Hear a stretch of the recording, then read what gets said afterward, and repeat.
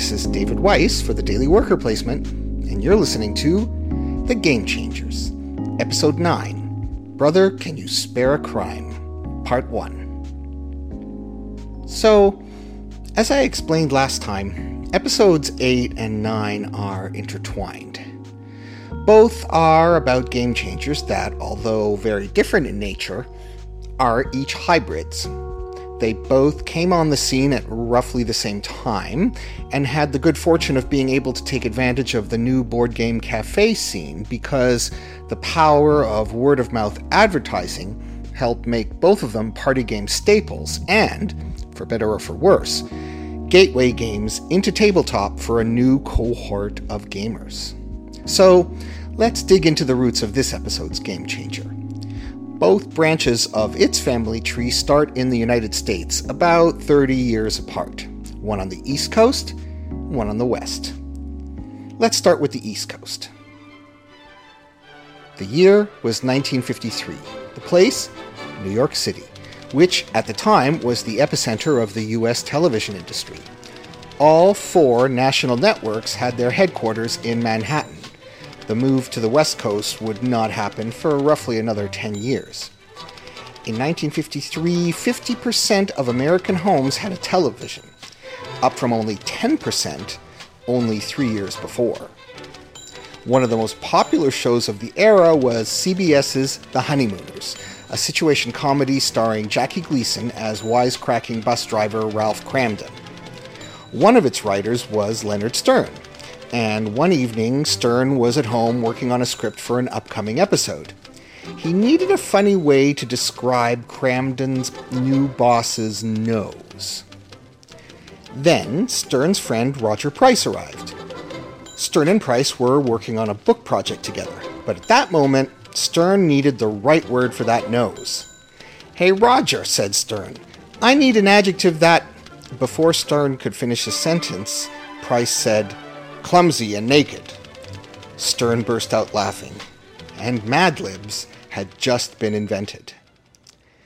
It turns out that the humor of inserting randomly generated words into a prepared text goes back at least to Edwardian England and the publication of Revelations of My Friends in 1912.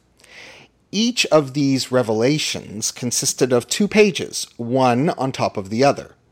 The top page had windows cut into it and prompts for different kinds of words, places, well-known people, periods of time, and even drawings. All you could see of the bottom page were the blank spaces exposed by the windows of the top page. After filling in the blanks, you separated the 2 pages by tearing along the perforation along the right edge, exposing the entirety of the bottom page, where your contributions had been inserted into a pre-printed text. And voila! You had a perfectly amusing little story to pass around the drawing room. Now, I don't think Stern and Price knew about Revelations of My Friends, but they did know that they had happened onto a funny activity. They tried it out at a cocktail party soon after, and, I quote, "hilarity reigned." This thing had legs. They needed a name for it, though. Luckily, they got an idea while they were eating at Sardi's, the legendary showbiz eatery on West 44th Street in the heart of Manhattan's theater district. They overheard a conversation between an actor and his agent. The actor had an audition coming up and wanted to ad-lib it. The agent said that would be a mad thing to do. Mad! Mad Lib. Mad Libs. And they had their name. Unfortunately, no publisher agreed with them that this thing would sell. Book publishers thought it was too gamey, and game publishers thought it was too booky. So they decided to publish it themselves. They ordered up 14,000 copies, which lived in Price's apartment on his dining room table. He later said that he ate standing up for months. By this time, Stern had moved on from The Honeymooners to write for The Steve Allen Show, the first major late-night show in television history, the ancestor to The Tonight Show with Johnny Carson, Letterman, Conan, The Daily Show, and so on. one night, Stern convinced Allen to use Mad Libs to introduce his guests, who that night included Bob Hope. And the resulting audience response and national exposure put Mad Libs on the map, where it has remained ever since. If you're like me and grew up on Mad Libs, I bet you had no idea how its origin story is steeped in the lore of the first golden age of television. The Mad Libs brand survives today, having sold 150 million copies over the past 60 years. And since 2008, Mad Lib apps have been downloaded over 2 million times. The appeal of Mad Libs is, I think, pretty easy to explain. They're funny. But why are they funny? Because the basis of humor is unexpected juxtaposition, subverted expectations. When you pick, or your friend picks, the random words in the first part of the activity, you or they don't know how they're going to be used. And when you read the finished product, the more incongruous your choices are, the funnier it is. It doesn't matter whether your word choices are poetic or scatological. Every style of word has its own humor flavor. Perhaps surprisingly, though, given its popularity, it wasn't until 2002 that Penguin Books, by then the publishers of the Mad Libs line, put out a Mad Libs game, in this case a card game. That year also saw a licensed Mad Libs dice game. Neither set the world on fire. Looney Labs, whom we met last episode as the publishers of the first commercial version of Werewolf, had another go at a Mad Libs card game in 2012. But by then, the torch had been passed to a new generation of games, including the ones we'll be talking about today. Mad Libs also tried to break into the television game show racket. It only lasted for one season on the Disney Channel in 1996-97. Maybe its lackluster appeal was due to how they adapted it for TV. Although each of the game's 5 rounds involved wordplay, picking words, none of them really duplicated the Mad Libs experience, which fundamentally isn't competitive when you think about it. In the end, it was another popular and long-running TV game show that, although quite different from Mad Libs in nature, set the first half of the template for this episode's Game Changer, but I'll get to that later. First, we need to look at our other direct ancestors, so let's get into our Wayback Machine, set the dial for 1987, and head to the West Coast. Matthew Kirby was an engineer who had graduated from the University of California at San Diego. He was also interested in history and philosophy, and later cited one particular lecture which looked at the worldviews of Galileo, Newton, and other great minds as particularly influential on his own outlook. So Kirby started his career, got married, and then on that day in 1987, he was having lunch with his in-laws when he decided the conversation needed stimulating. I think that means that he was bored. He decided to start a conversation about who was the better writer, F. Scott Fitzgerald or Ernest Hemingway. Before his in-laws had even answered, he'd gone off mentally on a tangent thinking about other comparisons. Who was the better writer, Fitzgerald or Picasso? Who was crazier, Picasso or a toaster? Performance artist Laurie Anderson would soon explore the incongruous humor of such comparisons in her song Smoke Rings. ¿Qué es más macho? Pineapple? Y knife? But meanwhile, Kirby took things in a different direction. In search of stimulating conversation, he realized he had unintentionally ended up with an idea for a game. And the game he emerged with was not about direct comparisons, like 2009's Who Would Win or 2013's Super Fight, both of which have become popular enough party games in their own right. No, Kirby struck the mother lode with what he called Apples to Apples. At heart, Apples to Apples is a game about nouns and adjectives. The nouns are on red cards, the adjectives are on green cards. In the basic mode of play, every player is dealt a hand of red cards. Players take turns being judge.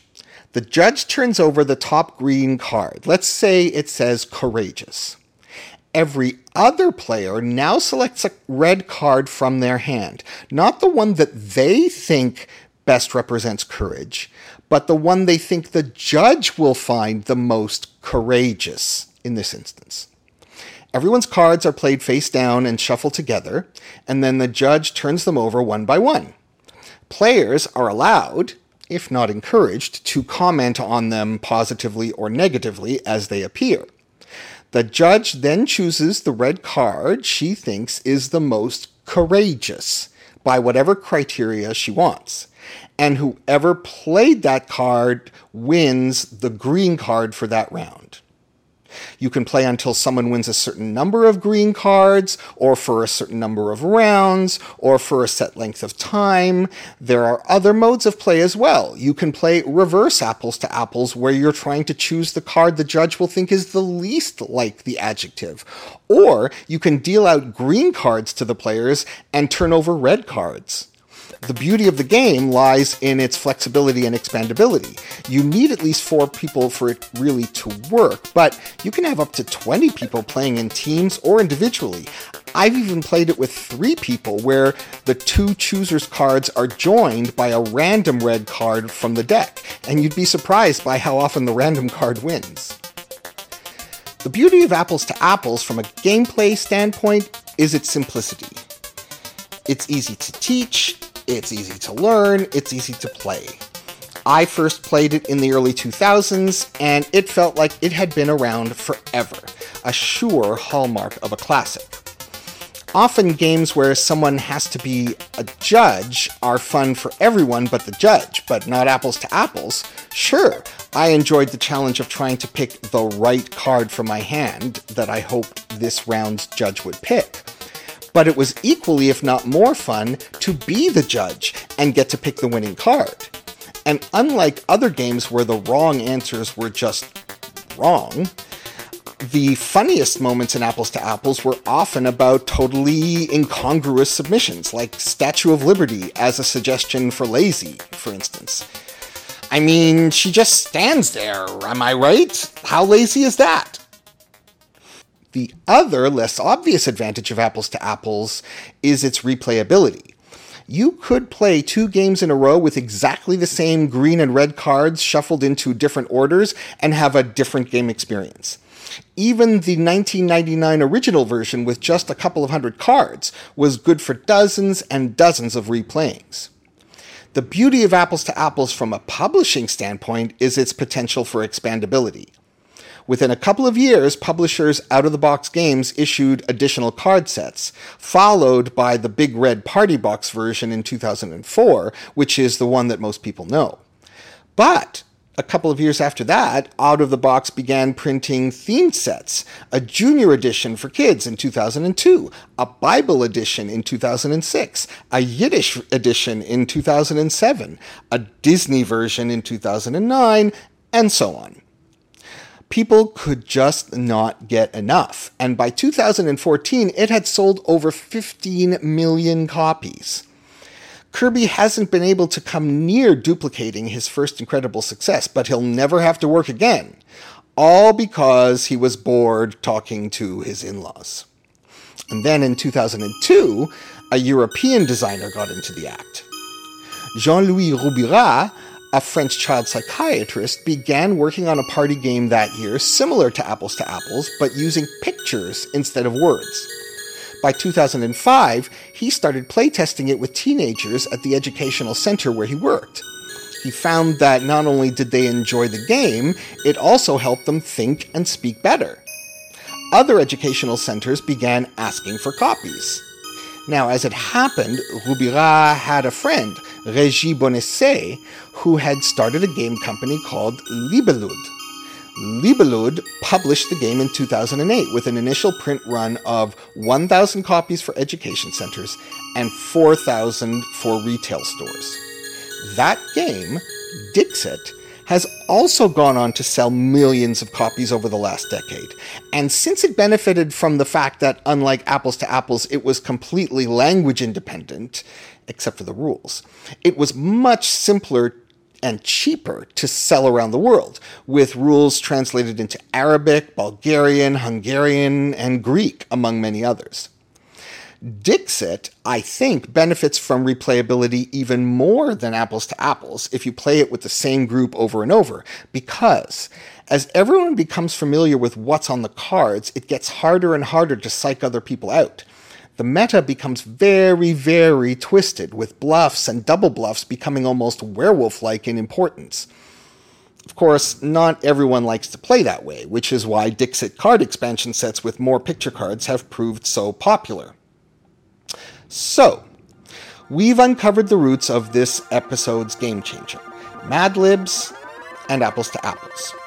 To complete the genealogy, we just have to draw a dotted line over to the family bastard.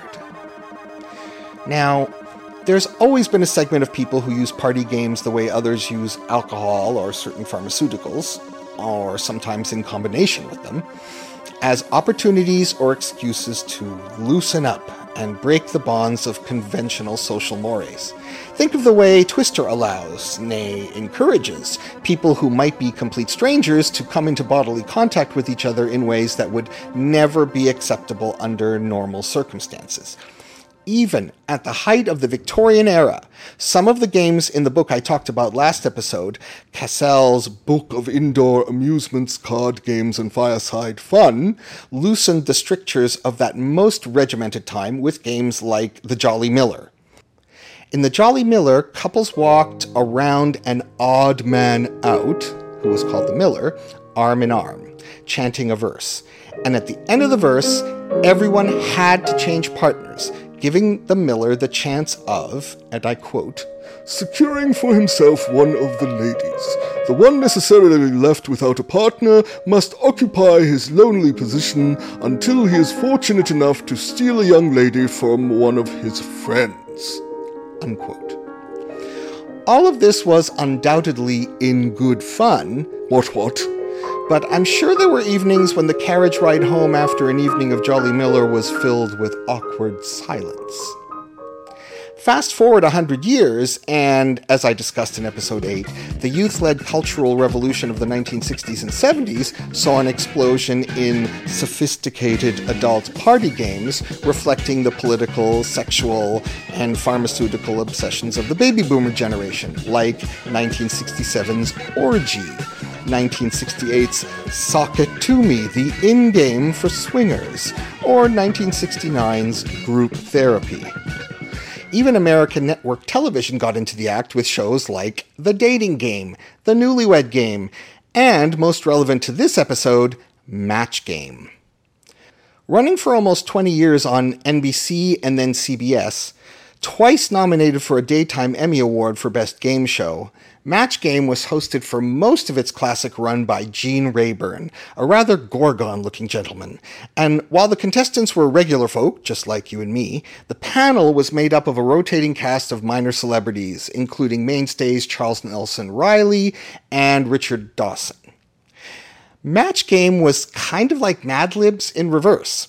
Contestants took turns over a series of rounds. On each contestant's turn, Rayburn read out a sentence with a blank that had to be filled in. The panel members were given a few seconds to individually and secretly write down a word or phrase that filled in the blank. Then the contestant was asked for their answer. The more panelists who matched their answer, the more points the contestant scored. Over time, the prompts became more and more open to suggestive or double entendre answers, as the producers realized that audiences liked this. For example, Johnny always put butter on his blank. Or, did you catch a glimpse of that girl on the corner? She has the world's biggest blank.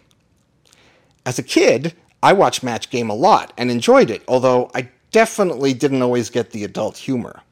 Recently, it came onto a streaming service, and I forget which one, and I watched it, but I couldn't even get through the first episode because of its sexism.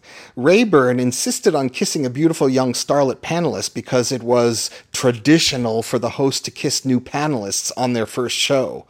And then Richard Dawson insisted Rayburn kiss him too. It was all just very, very squirmy. And they hadn't even started the game yet. Yet there's no question that at the time, the show left a lasting impression on me and many others. It ran for 20 years on network television in a time before cable. And in 2016, it was revived on ABC with Alec Baldwin as host and is now in its 5th season. As with many hit game shows of the period, there was a home version of Match Game you could buy and play as clean or dirty as you liked. Mad Libs was also definitely playable in adult mode, and if you search Mad Libs XXX or something similar online, you can find thousands of homemade ones that are transgressive in all sorts of ways. Now there are even official Mad Libs books with themes like Ode to Alcohol, Bachelor Party, and Kama Sutra. We're a long way from the innocent days of the honeymooners, folks. Apples to Apples has also seen its share of unofficial after-hours versions. For instance, there's a game called Bards Dispense Profanity, where instead of green adjective cards and red noun cards, you have 100 prompt cards and 375 direct quotes from Shakespeare's plays, such as "My wife's liver" from The Winter's Tale, "A cock that nobody can match" from Cymbeline, and "Cupid's butt shaft" from Love's Labour's Lost. But it was a group of high school students from Illinois who took the fill-in-the-blank humorous incongruity of Mad Libs, the everyone tries to pick the card the judge will like mechanic of Apples to Apples, and the nudge-nudge wink-wink comedy of Match Game, and went to the bank with it. But that story will have to wait for part 2. That was part 1 of episode 9 of The Game Changers. I'm David Weiss for the Daily Worker Placement. Thanks for listening. See you next time, and don't flip that table.